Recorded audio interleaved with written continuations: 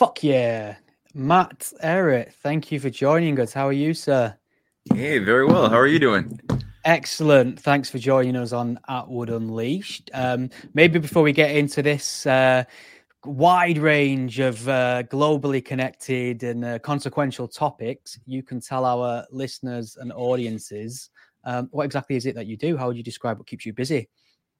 Well, I try to wear a lot of hats, but overall, I guess people call me a geopolitical analyst, a historian. So I've written a bunch of books on the Clash of the Two Americas, the Untold History of Canada. Each one's a 4-volume book series to sort of try to repackage or re-image what is our collective history in North America, with an understanding that there has always been this thing that we've recently called deep state. As far as a fifth column that doesn't represent any particular nation of Canada or the US, but has been operating for a supranational oligarchical agency, which never disappeared after 1776, but remained controlling fifth columnists in both countries. So those book series go through that. I'm the senior fellow at the American University in Moscow. It's a think tank promoting US-Russian friendship, and the co-founder of the Rising Tide Foundation with my wife, Cynthia Chung, which is more in education culture. That's one hell of a CV, Matt. Thank you for that. So you're currently in Moscow, did you say? No, I'm based in Quebec, Canada, but it's Moscow, Washington. They've got two headquarters, one in Washington and one in Moscow, to promote avoiding World War III. So, yeah. Oh, okay. And how does that, I mean, are there any sort of diktats or anything that comes in from the Moscow side of thing in terms of restrictions on what you can write? I mean, because on the face of it, Russia's doesn't tend to be a particularly welcoming to the idea of a free press, does it? I mean, there's a lot of we're in a hardcore information war. Like people say, "Oh, is World War III going to happen?" It's like, no, it's already begun. But the battlefield right now it's asymmetrical. A lot of it is in the domain of perceptions, the zeitgeist, the topography is in the mind of the people. So just like the Cold War, a lot of this stuff, whether it's in this, China is drinking baby blood. They've got their soldiers. That's actually on Fox News. They're actually saying Chinese soldiers are drinking blood and infiltrating to be part of Biden's secret army that they have on Fox News. So you've got like a lot of these crazy over the top tropes, and the anti-Russian thing right now. They're moving heavy right now to get people to psychologically be prepared for the idea of a major great power confrontation. Or at the very least, the complete cutting off of all relations with a new Iron Curtain at the very least, which has already begun. So, no, I don't get any constrictions or anything like that. And Ed Lazansky is a nuclear scientist who was a defector from the old Soviet Union days. He defected to the United States in the early 80s and became a peace activist as well as a figure who was working on nuclear fusion. And in the early 90s, he was part of a back channel, or 80s, to arrange for a peaceful dissolution of the Soviet Union. Now, I think in hindsight, realized that he had certain dishonest interests who were also playing with him a little bit and giving false promises with the idea that, look, if the Soviet Union just dissolves, the U.S. will provide, I think the story was $1 billion or so of money for infrastructure and industrialization. So a lot of people got duped by that. And then it was discovered, well, they never actually intended to follow through on that. So Ed had a promise with Dan Quayle in those days to create a university called the American University in Moscow. And the Russian side promised to provide the buildings, which they did, in the land. And the U.S. side was supposed to supply the money for the teachers and the curriculum and all that, which they didn't do. And so Ed Lazansky was given this big building, no means to actually sustain a new university, which might have been in hindsight for the best, because there was a lot of really bad ideas injected into perestroika and the creation of a IMF controlled oligarchical class from London into Wall Street back in the 90s anyway. So that might have been used for bad effects anyway, in my mind. But then he still had the legal control of the entity called the American University. So he said, well, why not make it a think tank at the very least, or something to promote conferences, which he did in Washington for years and years on promoting U.S.-Russian friendship. And so it still exists in that form today. That's pretty much the effect that it takes. It's a very comprehensive answer, Matt. Thank you very much. You said something really interesting and terrifying, I might add, a moment ago, that you kind of said World War III has already started. And I suppose when we look back at wars historically, you know, the goals, a lot of the time, it could have been colonialism, defense. It could have been, a fight over resources and assets. I mean, what are the kind of targets of war today then in the current era? What are the kind of things that have the most value for people when they do get involved militarily?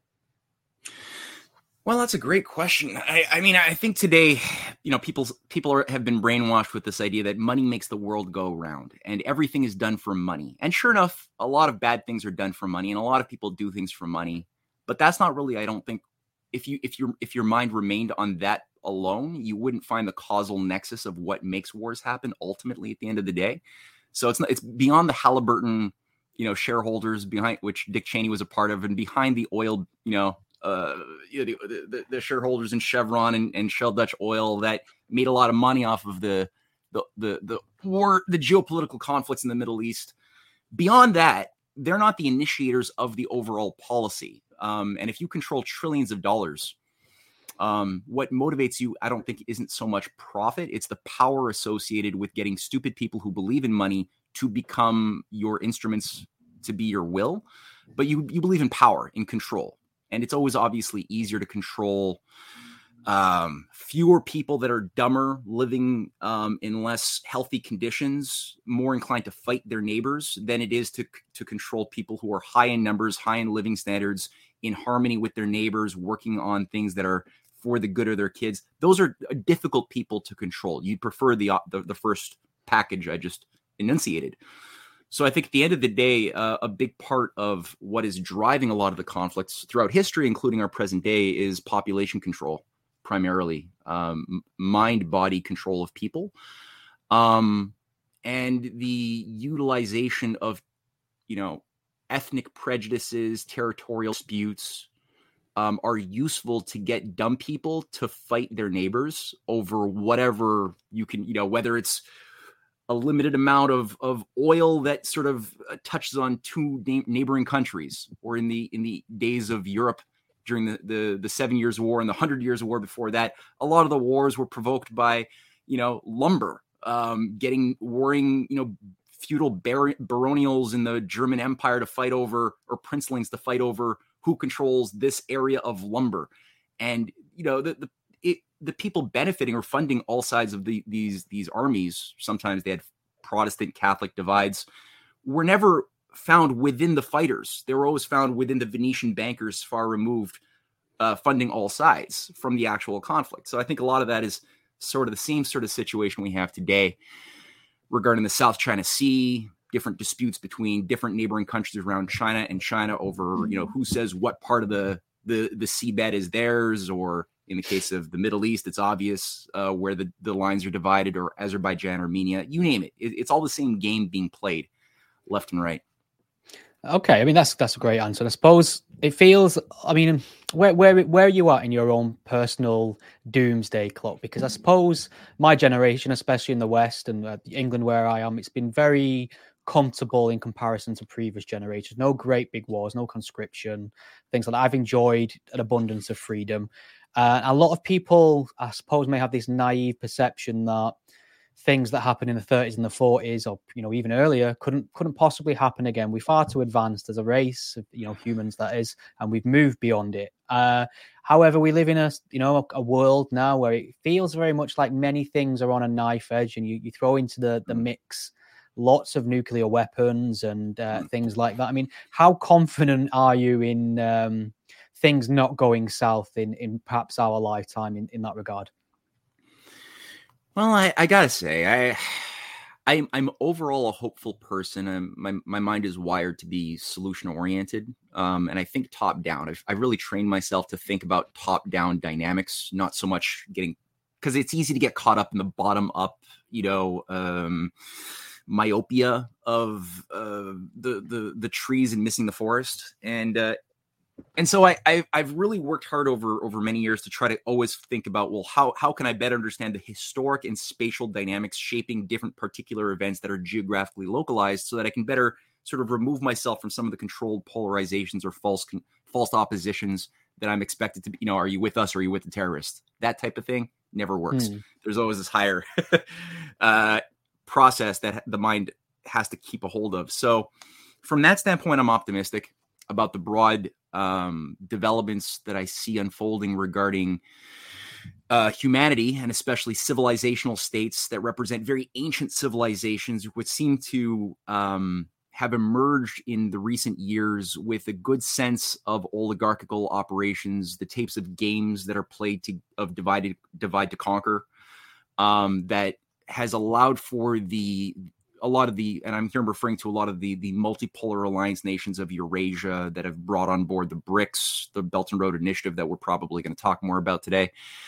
There's been, I think, a paradigm that I've recognized that involves both recognizing how oligarchies get us to destroy each other and undermine our own self-interest, which is useful that I'm seeing that sensitivity, but also a positive sense of win-win cooperation in creating a dynamic of economic development that crosses language, religious borders.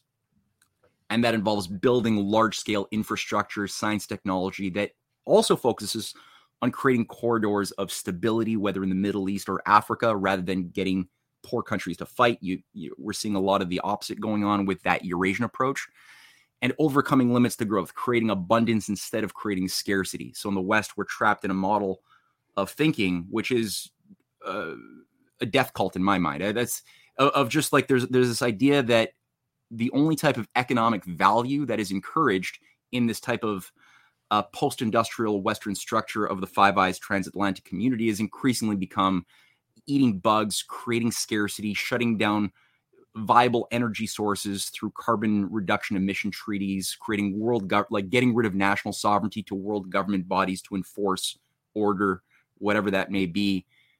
In what I'm seeing in that other part of the world, which is currently giving me reason to be an optimistic person, is creation of abundance. So you actually have increased rates of productive powers of labor per individual living in those regions, increased rates of education in those zones that are benefiting from the Belt and Road Initiative and other things like that. So I think that that's where, on the one hand, I'm optimistic, but on the other hand, there's a trepidation and a melancholy that I also feel because especially since October 7th, this complete doubling down into tragedy where all of these great goods could feasibly come undone, and you could just see very quickly the unraveling of the situation with that could become a broad general war sparked in the Middle East that could bring in the entire Arabic world into a conflict with Israel that could trigger military agreements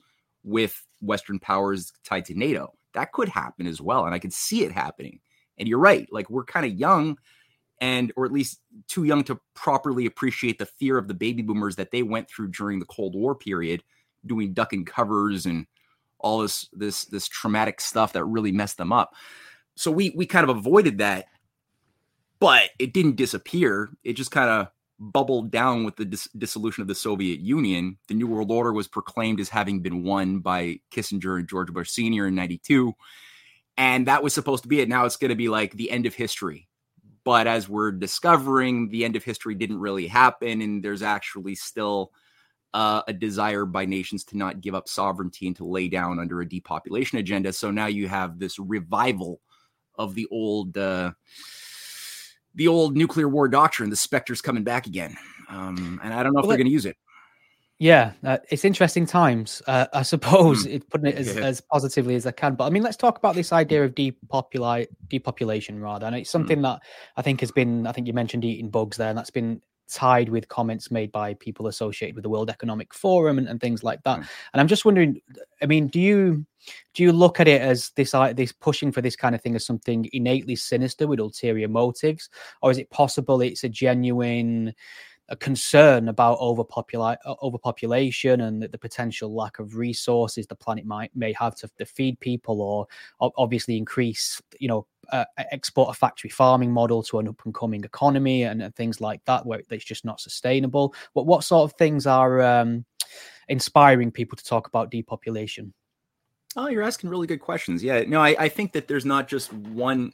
It's like what I was saying about the oil wars. Like, are wars caused by oil when there's oil profits to be made?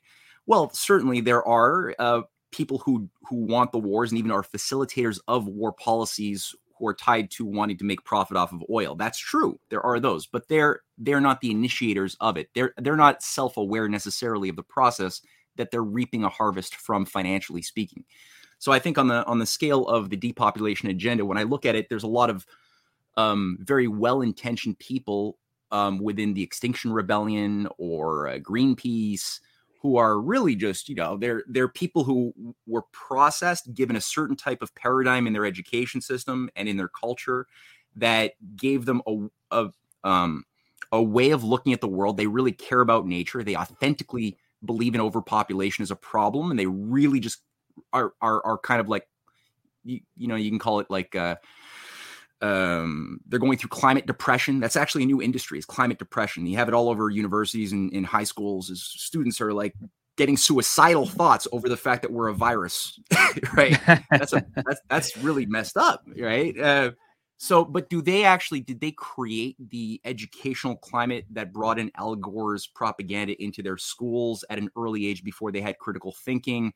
Did they control the peer review structure of East Anglia University or Our World in Data, which control the centralized data models and data sets that are then fed into universities and governments and NGOs around the world, which are all very centralized, just like they did with the whole pandemic thing? Very centralized data, very, very controlled models, very, very selected inner club of people who approve what is discarded as far as climate data versus what is brought into the model. So do they control any of that? No, they don't. When I go from a top-down standpoint, there we get into something that I would identify as being an absolute, very, very evil agenda, which seeks to kill off about 90% or so of the living population of the earth today, according to certain computer models that have been created through things like the Club of Rome, created by some eugenicists in the 60s, like or pro-eugenics leaning people like Alexander King, Aurelio Pichet, David Rockefeller, who funded and bankrolled the Club of Rome originally from his original estate in 68, that brought the Club of Rome models into the World Economic Forum under a Kissinger mentee named Klaus Schwab, who brought in Aurelio Pichet and who made this thing become normalized in 72, 73, overseen and sponsored by Prince founder of the Bilderberger Group, help me out, Bernhard of the Netherlands, who was the key sponsor and patron of that World Economic Forum summit. So these models that they then enforced as, because what were these models? It was basically saying, okay, we can take a selected limited amount of variables in terms of pollution, population growth patterns, whatever the hell pollution is. It's a very broad term. And then we could plug these into our computer models that are, just coming online then, and then extrapolate trends into the future to come up with scenarios that would then all forecast apocalyptic rates of growth of population with a diminishing amount of resources. And these are the neo-Malthusians, the guys who are reviving the doctrines of Malthus that presumed mathematically that people would always grow, humans would grow geometrically, while food would only be reproducible arithmetically, resulting in a future crisis point, which enlightened and social engineers, and he was obviously speaking to the British East India Company, which was the world government sort of corporation of the day that employed him when he was a teacher at the British East India Company, Haileybury College. So he was not an ivory tower objective philosopher. He was employed by the world's biggest empire, overseeing the controlled famines of Ireland, of India, as part of a population control policy back in the 19th century. So they wanted to revive that, since people got stupid enough into believing for a period that Malthus was wrong, and people could make discoveries and make new technologies that could overcome limits to growth. So that was a delusion that these enlightened elites of the 1960s and 70s were like, no, we gotta train people that Malthus was right, and we have new computing technology that Malthus didn't have to prove it. And we can all agree that these models say that about 1 billion people is about the sustainable limit that should be permitted forever. And that's sort of, you see some fake disputes around some people saying, no, it's 2 billion, says Dennis Meadows. But they would live but obviously it would be better if we were 1 billion because we could have more space. But it's like, wait a minute, why is the scarcity even here to begin with? Like, everybody's talking about, like, we have to adapt to scarcity, but it's like, why is there the scarcity? Who killed the scientists who are making discoveries? Who sabotaged the breakthroughs into nuclear fusion, into new, health sciences? There's so much artificial scarcity that's been artificially created in the healthcare sector as well. So that they get us into this fake discussion and fake debate about, do you want 1 billion or 2 billion people, right? How fast do you want to get rid of the nation states that are the cause of wars, right? Do you want to get rid of nation states this way or this way and create world government to create peace because nations are the cause of war? We can all agree. So they get us into these fake binary debates, which are based on a false premise completely, right? So, if I just may pick up on that, because there's a lot to unpack there. So, I mean, what would be the ulterior motive for somebody wanting to reduce the population to such an extent, were it not for the reasons they've stated, such as environmental reasons, resources, pollution, things like that? Who would benefit? In my analysis over the years, I've come to increasingly the conclusion that the continuous intention on the part of oligarchical systems has been feudalism, a romantic idea of feudalism as the best way that we've ever organized society. Like pre-nation state, pre-Renaissance, go back to that period where, Europe lost like a quarter of their population into plague and famine, and our social fabric broke down because of the Crusades. There's like an idea, and there's this idea that masters were masters, slaves were slaves. You were born into, most people were in slave families, and you were part of the terrain that was owned by the serf lord. You were like humans were talking cows. We were happy eating our cud. If we tried to like kill one of the rabbits that are owned by the Lord, we would get killed. So we wouldn't do that. If we tried to like venture off our plantation, we would get killed, or at least put in like one of those weird little, wooden stocks. Stocks. Yeah. Or get whipped. That's right. Yeah. So everyone is happy in this. Now they weren't happy, but I think there's been this idea, this romanticization of the glory days. And I think now they want to use sort of a technocratic twist, like a technocratic feudalism, to restore some sense that maybe now with an added factor of drugs and video games, the useless class of the world will become happy, feudal entities, not that qualitatively different from talking cows. And the masters will be able to have their orgies and just be in their castles, separated from the dirty people below. And I think really there's this idea that is really what they want and what they've always wanted. It's not like a new thing they want now. It's always been the desire. And I think that continuous desire and intent underlies a lot of the artificial perversions of history that created a lot of the things we take for granted, like the wars, World War I, World War II, even the 7 Years' War, going way back when, a lot of the color revolutions, not even of our current age, but even going back to the Bolshevik Revolution funded by Wall Street London financiers. A lot of the 19th century manipulations of anarchist terrorists that killed many of the statesmen of the world, that then ushered in a vacuum of leadership that could bring in more puppet regimes or just chaos. A lot of this stuff was coordinated, artificially incubated, deployed in order to undermine the type of thing that was brought into humanity with the Golden Renaissance and the idea of human nature that emerged with the Golden Renaissance and the explosion of creative discoveries in statecraft as well as in architecture and science and medicine, everything. There's a huge explosion. And you can see the population growth, right? Like when you look at historic population growth charts over the last 3,000 years, there's something that happened with the Renaissance movement of the 15th century that all of a sudden sees what was a very like slow, almost static growth to a geometric massive spike. And if you're just looking at the material expression of all these human beings are being brought online, and you're not looking at the spiritual, cultural fiber of excellence that was being introduced that made that possible, you might think, oh yeah, we're like cancer cells. The only thing that does that are cancer cells. So we're like a cancer. And if you want to deal with cancer, you got to burn it.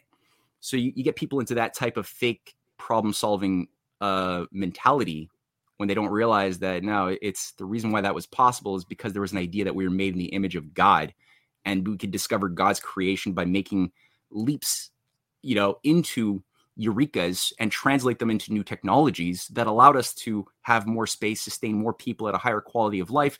And a political technology was brought online to make and facilitate that process that involved a defense of human liberties as well. The American Revolution I see as an outgrowth of that idea that feudalism, hereditary power structures are not legitimate with this new insight, and that the law of nations must be based upon the consent of the governed, the well-being of the people, and the assumption that we all have inalienable rights, not because they were given to us by a monarch or some hereditary lord, as it was in previous systems, but rather because we have equal humanity and a power of using our conscience and our reason together. So that was something that they've been trying to undo and put that genie back in the bottle for like hundreds of years. That's how I'm seeing it. Yeah. I mean, doesn't this kind of suppose a very competent authority for them to orchestrate something like this? I mean, my feeling of humanity is probably a bit more negative in that regard. I tend to find that people are quite incompetent, especially on scale, and you find it very difficult to keep secrets. I mean, do you think it's possible that a plan of this nature and scale, which would undoubtedly, rely on international cooperation, could be orchestrated on the populace in general without us either really catching wind of it or, being able to stop it? It just feels like quite a tall order for sort of an evolved primate. I agree with you. And there's a stupidity factor that you shouldn't ignore. It is there. And I think that it's not wise to necessarily fall in either giving them too much credit in terms of thinking that there's this continuous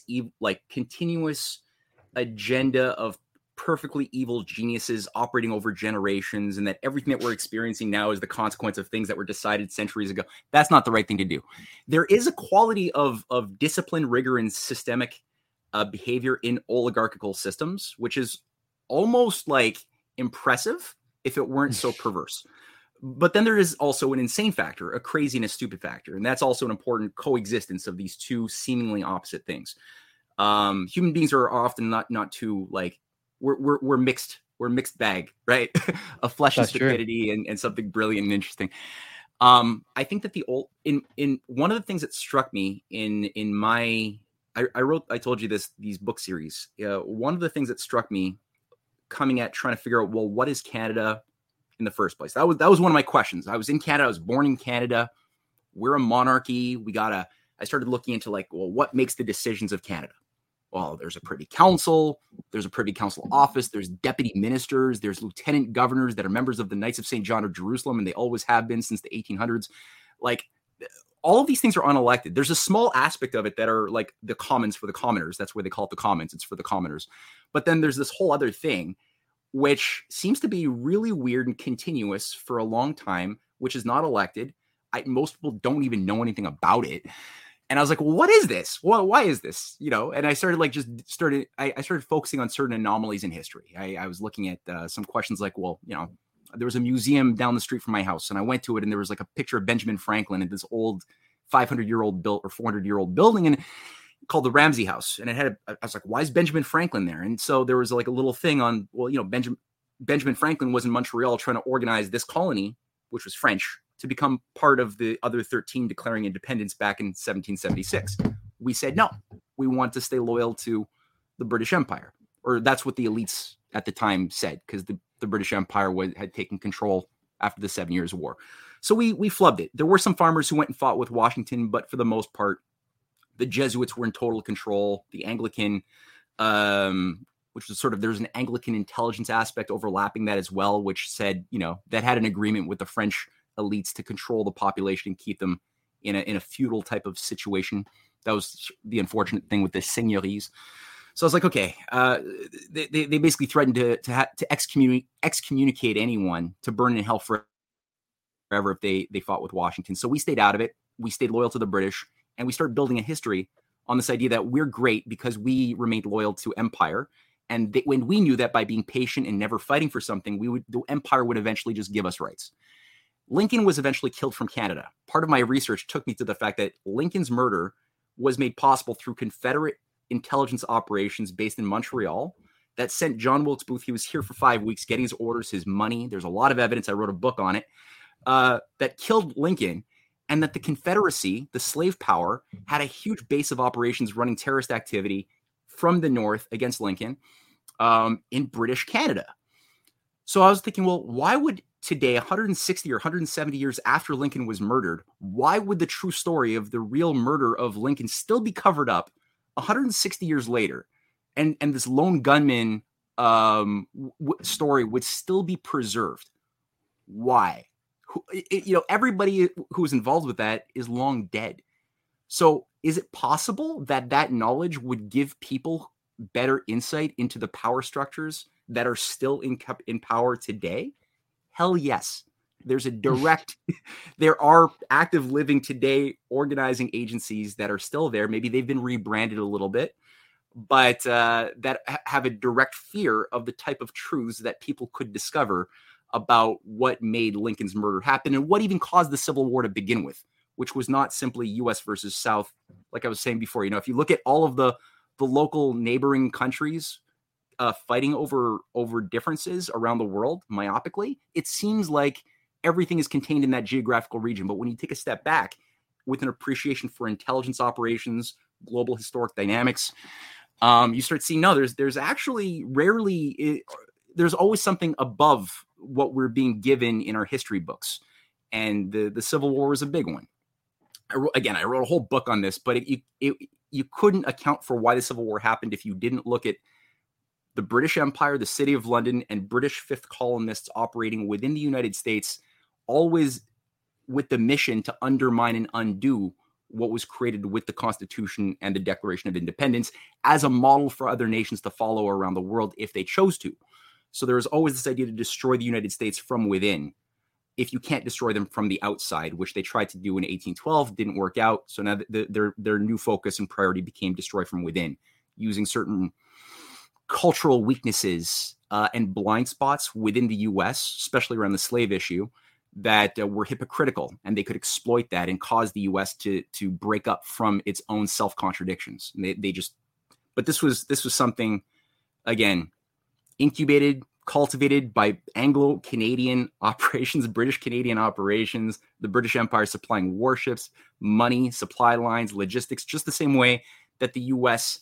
and Britain, through the White Helmets and the CIA, supplied logistics and support to the Syrian civil war in more recent years, using radical proxies like Al-Qaeda or ISIS to undermine and destroy the viability of Syria as a sovereign nation state. There's hundreds of examples of how this is done. So that's where I'm like, there's an element of brilliance and system to it, systematic rigor, but there's a crazy factor because the oligarchy also fails at achieving what they want. It's not like they only wanted that the New World Order that they've been proclaiming in such glory in 1992. It's not like that was a new thing. They tried to get that before. And oftentimes they will get close to what they want, and then it will blow up in their face. They create processes that they don't fully understand, and that tend to and have blown up in their faces periodically.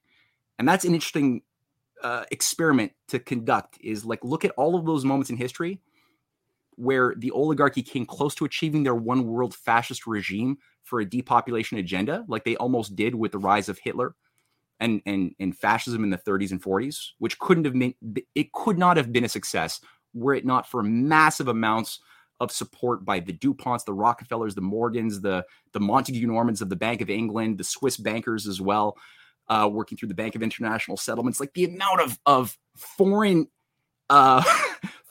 agency that had to go into incubating and making the Nazi machine function and succeed is never talked about in our history books.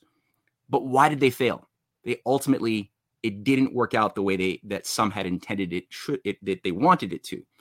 So this is, again, where I just find history is the oligarchy has these Achilles heels.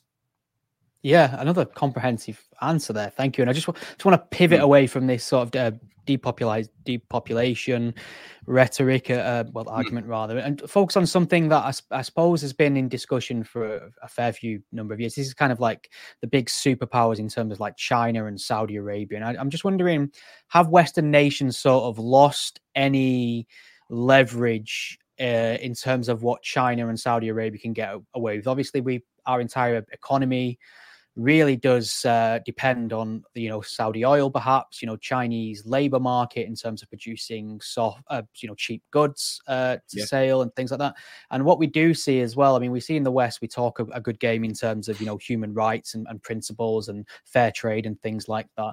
But it seems like our ability to do anything about that in the direction of, say, China, when they're sort of you've got the big scandal over the Uyghur Muslims there, Saudi Arabia, and the treatment of like sort of homosexuals, women, things like that.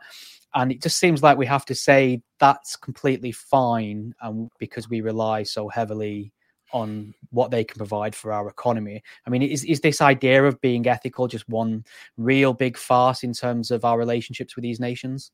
Oh, sure. Yeah. I mean, the whole idea of how the human rights discussion has been bandied about over especially the past 30 or so years, since I would say, especially since the George Soros funded Human Rights Watch organization or the International Crisis Group, or, the whole responsibility to protect doctrine sponsored again by Soros and Mark Malloch Brown, from Open Society fame.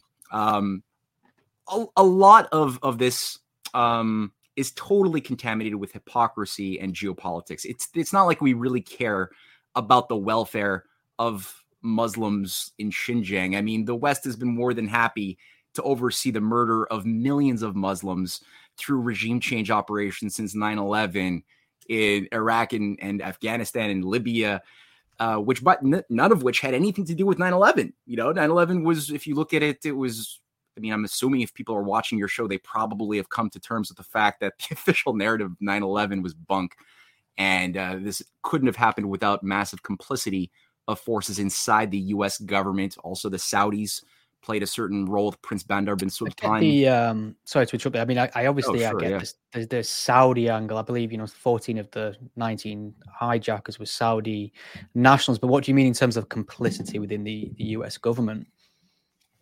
Well, I'm talking about here. I mean that when you have the Project for New American Century crowd of Paul Wolfowitz, Richard Pearl, Rumsfeld, that whole Zbigniew Brzezinski crowd that were brought in the 70s with camp under Team B in the 70s, that involved the purge of U.S. intelligence, but also that involved the when Wolfowitz and Paul Nitze and all of these creatures were brought in the 70s to do what they did. They created these intelligence assessments that Zbigniew oversaw as part of the Trilateral Commission, right, of David Rockefeller and Kissinger. That's what took over the U.S. in the 70s. That was what oversaw the Malthusian takeover of the U.S.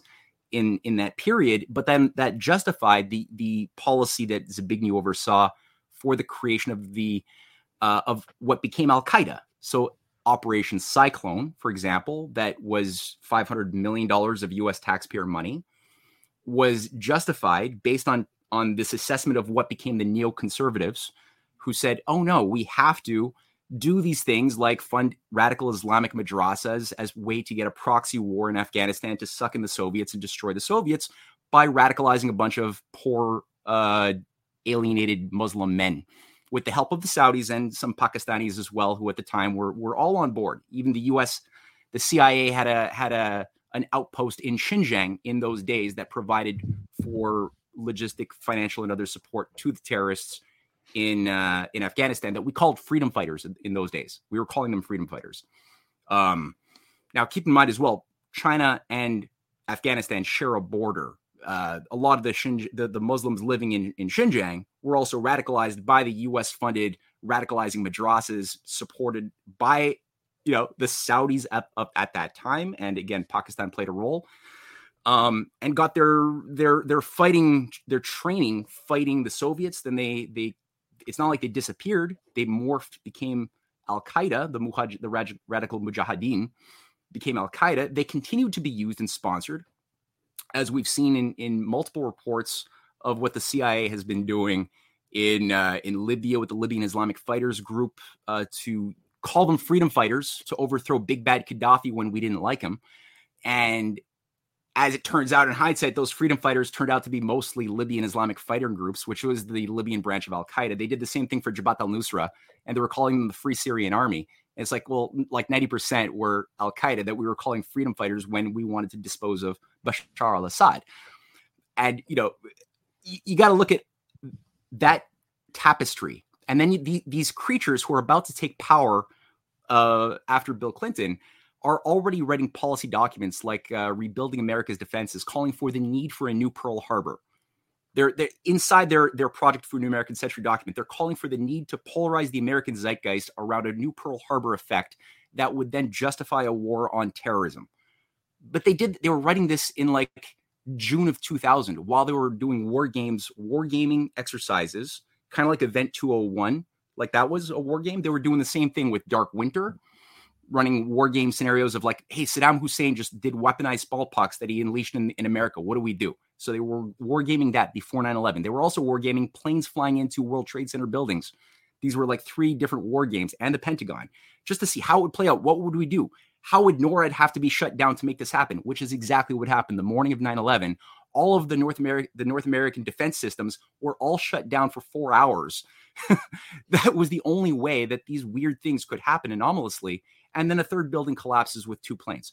So, I mean, you take all of these types of anomalies, right? That it was because people forget about building number 7, right? That also went down. But, yeah, I mean, World Trade Center 7, the building, obviously, that's obviously front and center in what a lot of people would term 9/11 conspiracy theories or the 9/11 truther movement, etc. But there seems to be quite a fair few comprehensive explanations as to what happened to that building. Various evidences suggesting, debris hit it, which would set it on fire, and obviously that would lead to its destruction. It just feels like to me, if you're going to sort of orchestrate this to then mount a war in Afghanistan on the back of it, or a war in Iraq, it might have been useful to put a single Afghanistani citizen or Iraqi on that plane of hijackers. Well, that would have been smart. I agree, for propaganda purposes alone. But the fact that we bombed those countries and it was mostly Saudis who were involved. And again, the 28 pages. So there's 2 things. Number one, I've seen those arguments on Popular Mechanics, the debunking fact check things. I'm sorry. I'm not persuaded by any of those things. There's steel reinforcements in all these buildings. They were designed to deal with the impact of planes.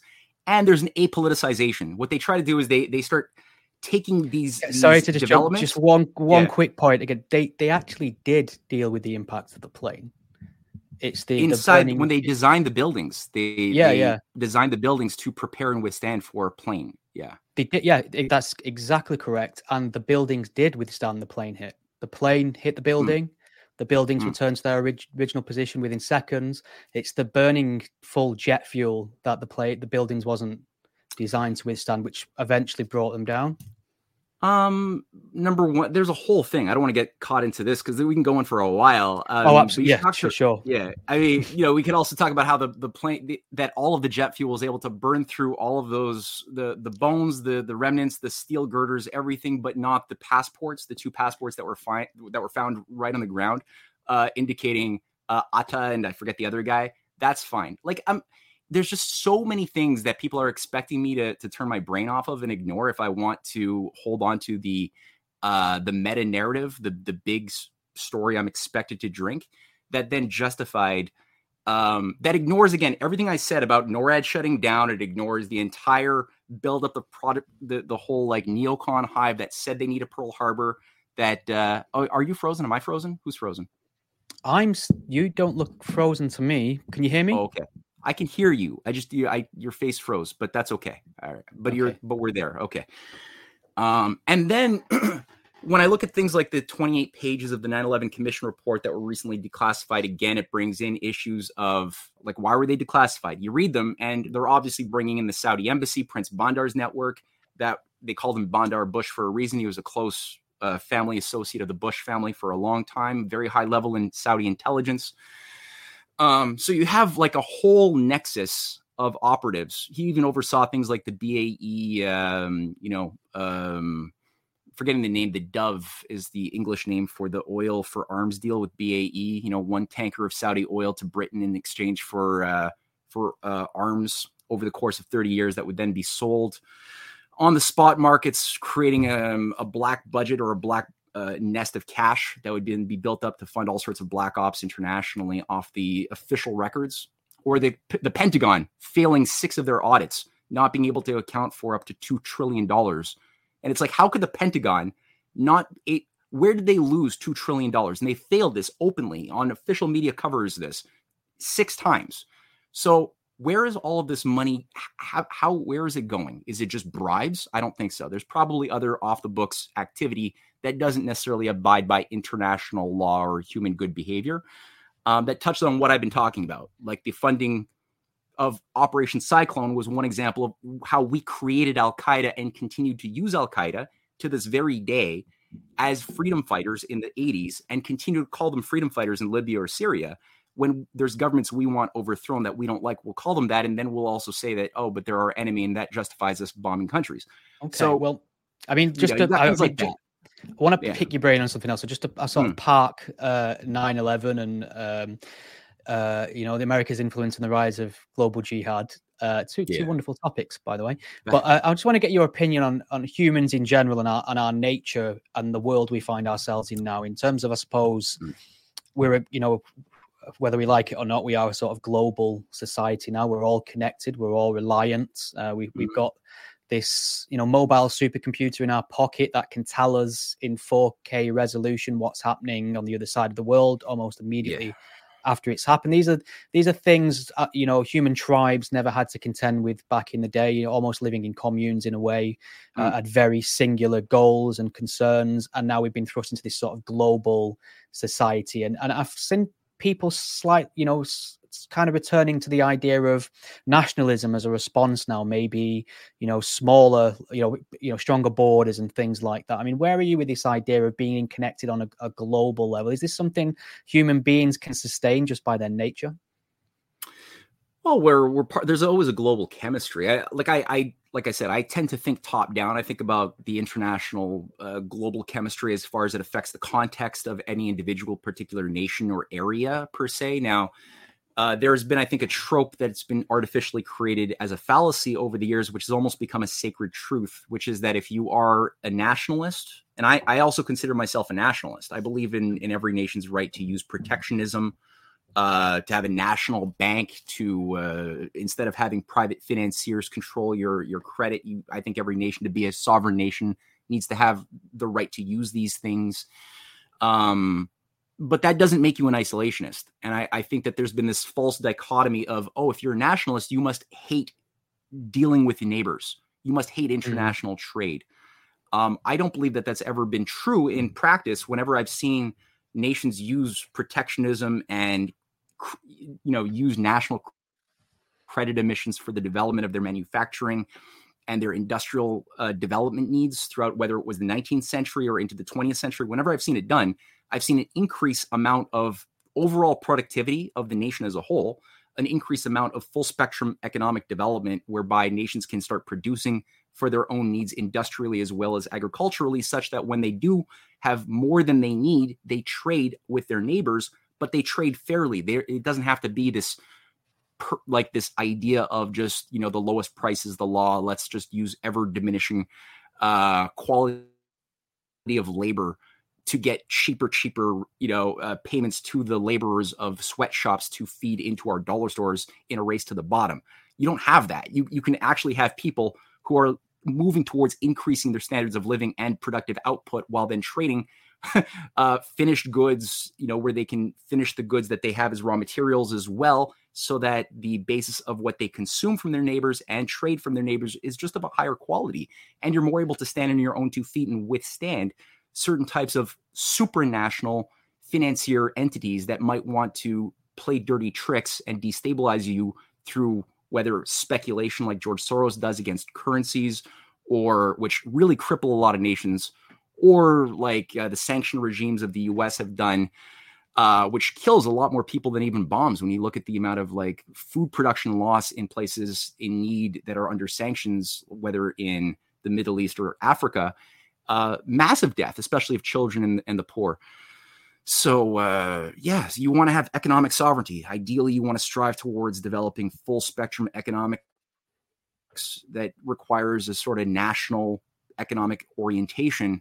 And that's not permitted under the age of what Kissinger brought online, which is the consumer society model of, we have the haves, the eaters, the consumers who will be the post-industrial, clean people. We have ideas, and the dirty people will do the sweatshops, and they'll stay too poor to purchase what they produce.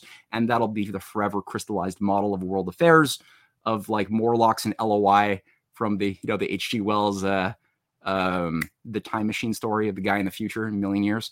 And humanity split off into like the dirty producers underground, the Morlocks, and then you got the perfect, beautiful, useless people above the ground, the blonde Aryan LOI who periodically get eaten by Morlocks.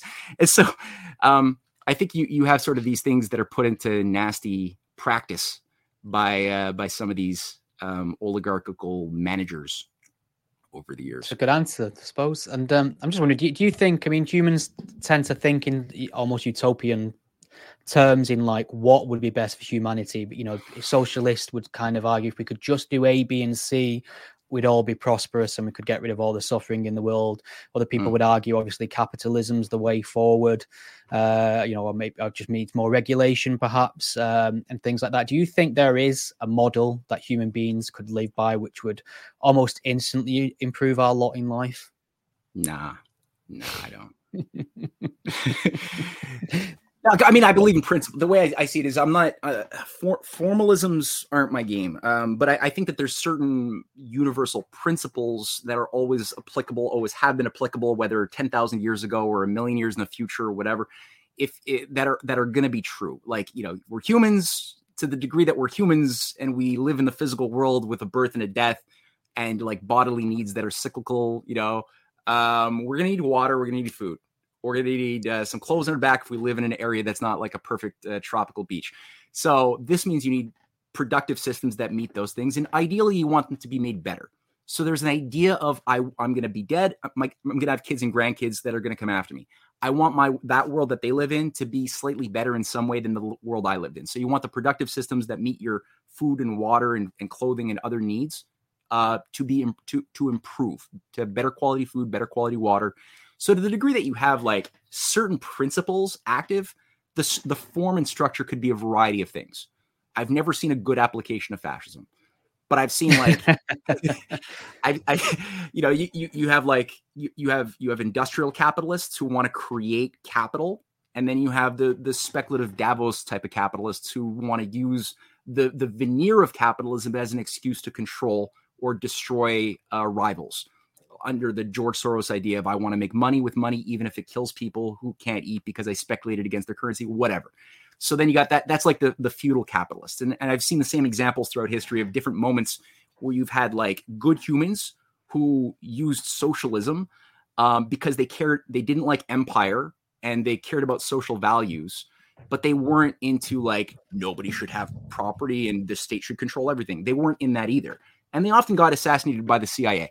When you look at whether it's Salvador Allende or Kwame Nkrumah or so many other, there's a big list, a huge list of good industrial capitalists, good industrial anti-imperial socialists who tend to work together. They tend to get cut down because they tend to be disruptive to certain types of feudal utopian visions that some would like to bring online that would be disrupted by the type of positive developments that would be unleashed if these figures who are very courageous people who knew that they were risking their lives, whether JFK or his brother or Enrico Mattei. I mean, again, I'm not going to go through a list of assassinated good leaders, good men who died because they had a conscience and used it in political affairs.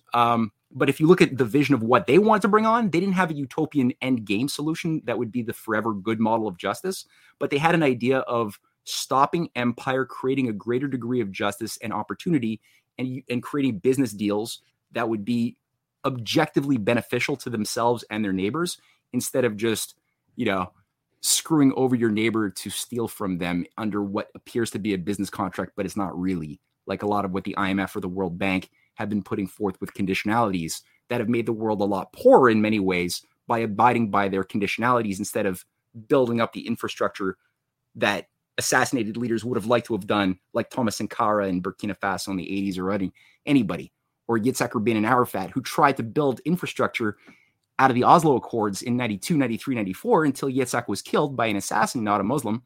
And they requested that the World Bank allow for a $200 million loan as a first tranche to invest in water desalination infrastructure for the Middle East, so that Palestinians and Israelis could start working together.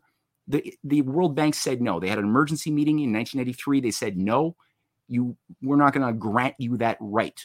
It would have made billions of dollars. It would have created a viable, workable peace. And then they had to kill Yitzhak, and then they had to kill Yasser with poisoning, which was proven a few years later. Well, I think I might just be opening a can of worms with 4 minutes to go. But just turning back to China, China, do they uniquely present a security risk, or is this something that the media has just portrayed China as? I mean, the discussions we're having, especially I suppose in the UK, I'm not sure if this translates in Canada as well, but I mean, I think a Chinese spy was just found to have had a relationship with a member of parliament in the UK a couple of months ago. These constant debates about Huawei, TikTok, whether those things can be used as a backdoor way of, harvesting information. Many of our CCTV cameras in the UK rather, are provided by a Chinese company, and there's a lot of debate as to whether the CCP could demand access to them in terms of a spy device and things like that. Does China represent a unique problem in this area? I mean, you look at the potential Chinese spy balloons in the States and things like that, or is this entirely a kind of media circus? I see it as a media circus.